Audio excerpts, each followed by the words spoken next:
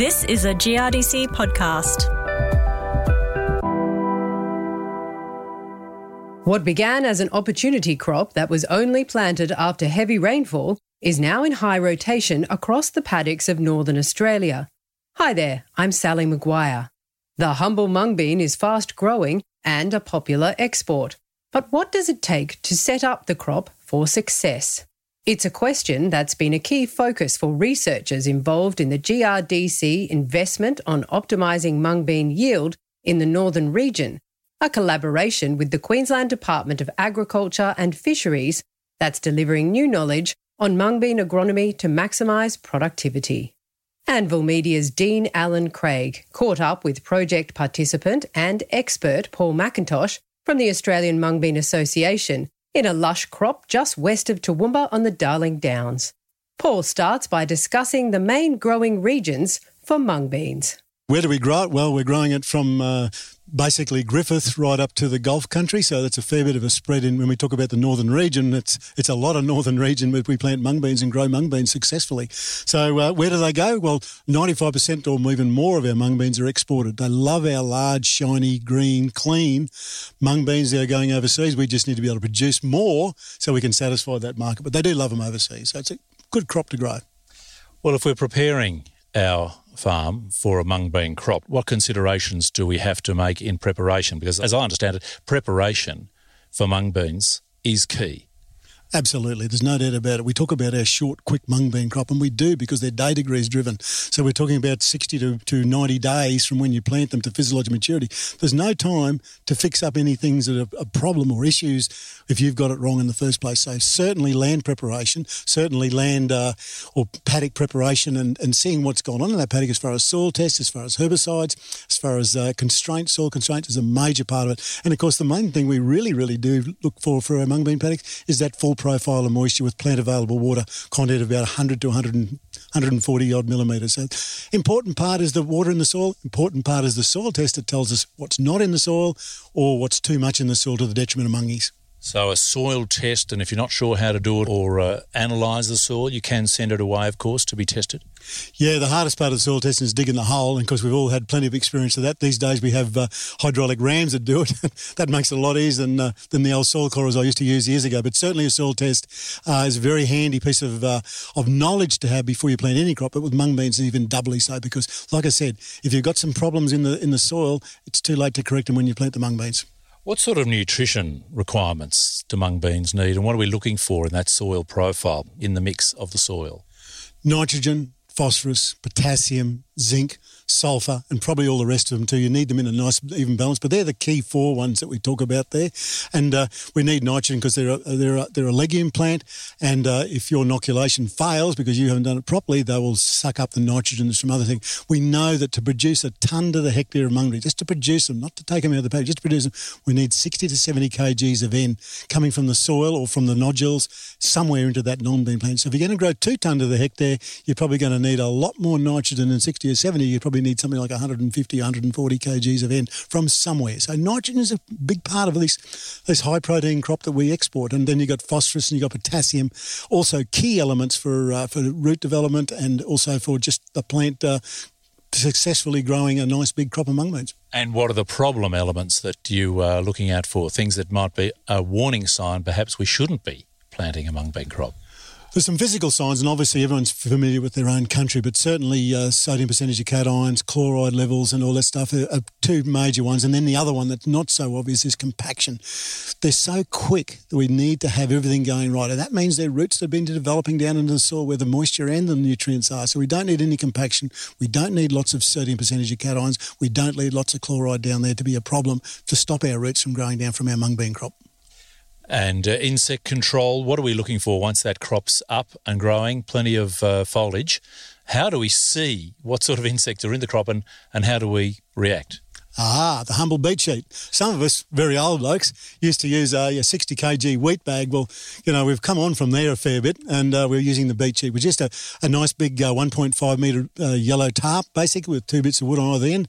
You just lay it over one row, put it underneath the other, and beat the heck out of the row, and all the insects will fall out of that 1 metre, 1.5 metres of bush onto the beet sheet, and you can identify those insects. You can see them a lot better than just walking through the paddock. So insects are a major thing, and that's what we talk about, once a week during the vegetative stage, twice a week checking those mung beans in the reproductive stages.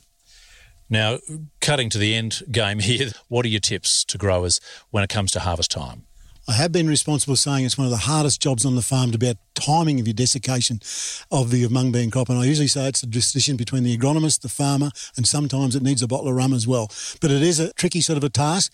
We unfortunately, a lot of past history has said we need 90% black pod. That is incorrect. That is way too late for our mung beans. We need 90% physiological maturity of the seed inside those pods. The black pod is way too far. So the desiccation timing is an important part for getting the quality of the beans off and getting them off before any rain events cause. So even if you see a green pod looking a bit like a pea pod and the beans inside are plump and green, it's still possibly too early to harvest. Absolutely, and that demonstration I do at all our AMA mung bean courses is by splitting the pod open and turning it upside down. If those seeds fall out of that white scale that's inside our pad nice and easily, that's physiologically mature. If they don't fall out from that seed pod when you turn it upside down, that is not physiologically mature, so you really need to wait. So, but as I said, the main thing has been we've been going too late by working on that 90% black pod. That's far too late for our mung beans. We need to go earlier. We need to check more. Now, what about the importance of the Predictor B probe and the Predictor B test? It's part of the soil probe. You can do it yourself. You can do a Predictor B test fairly easily. We've seen it demonstrated here in the mung bean paddocks today.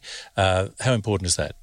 It's something we wished we had 30 years ago. It's such an important part of what we've developed our knowledge so far over the years, and we know that Predictor B is a really important tool that we're using for all crops, but also particularly for mung bean crops. It's a really important thing for assessing some of those nematodes. And you mentioned before the development of nodulation and the capturing of the nitrogen. How do you find out if the plant is developing nodules and where it's getting its nitrogen from? The humble garden fork or even good shovel is a pretty good idea, and of course washing those roots out after you've dug this entire plant up is a very important part of the process, or assessing how good your nodulation is going. And of course we look at those white nodules that are on those roots hopefully, and then we split them open and see if they're pink or well, with my eyes they look like a bit orange to be wrong, but that pink or orange colour inside those mung bean nodules on the roots suggests that the nodulation process is right, and that's free nitrogen. And the price of nitrogen these days, we can do with every bit of free nitrogen we can get. We know that a high protein crop. We know that they take a lot of nitrogen to produce that 1 tonne to the hectare or 2 tonne to the hectare. We need to make sure that our nodulation is so well done and it's successful. It's not funny. Otherwise, we're going to be short of nitrogen in the legume crop. Paul, how important is the selection of your seed as you decide to sow your mung bean crop? The AMA has approved seed, but there are others on the market, all different prices. How important is that very starting step? Oh, look, we've used pretty crummy seed for years, and, Dad always said the best quality seed you can get is one of the most important inputs into the farm system. So we've discovered in the AMA many years ago that we've got genetic drift. We get some diseases coming in from different angles, like halo blight and tan spot with our mung beans. We know that having a good quality seed scheme that the AMA have called it, an AMA-approved seed scheme, minimises the risk of those diseases coming into the crop you're going to plant. So we have a seed crop. It's inspected independently by some gentlemen. They say yes or no whether these diseases are present, and that way it goes through to the process to say no disease present, no weed seed present. It goes into the seed scheme, it's analysed for vigour and germination, comes up and it's sold to the farmers as the best quality seed, mung bean seed we have in Australia. It's sold as the most minimalistic of disease that might be apparent, and of course we make sure that there's no nasty weed seeds in it like stramonium, like Ngurra burr, like Bathurst, like bladderketmia and all the other ones that we put up with in this northern region. Just going back to those early stages before you even plant and you're assessing your paddocks and your soil, how important is the paddock history, the herbicide history, perhaps the weed load? Do we need to be looking at these things before we go planting?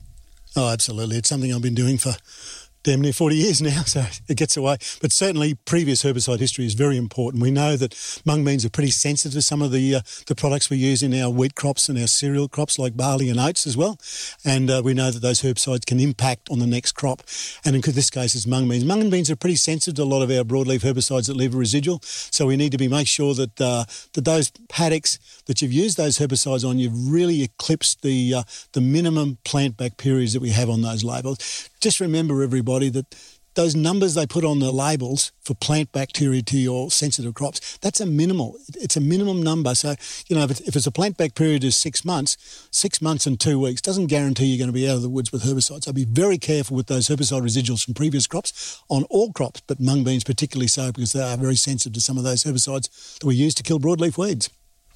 Well, what's your general word of encouragement to growers right across the northern region if they haven't tried mung beans? It's a crop that grows quickly. It's in high demand. Perhaps it's worth considering.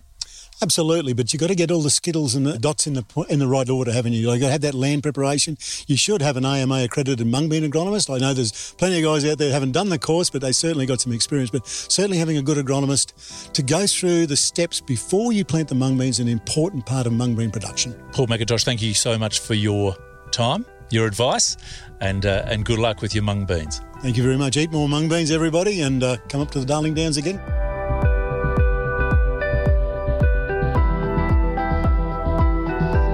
That was Paul McIntosh from the Australian Mung Bean Association sharing his recommendations for setting up your mung bean crop for success. More information on this topic can be found online at grdc.com.au. I'm Sally Maguire, and thanks for listening.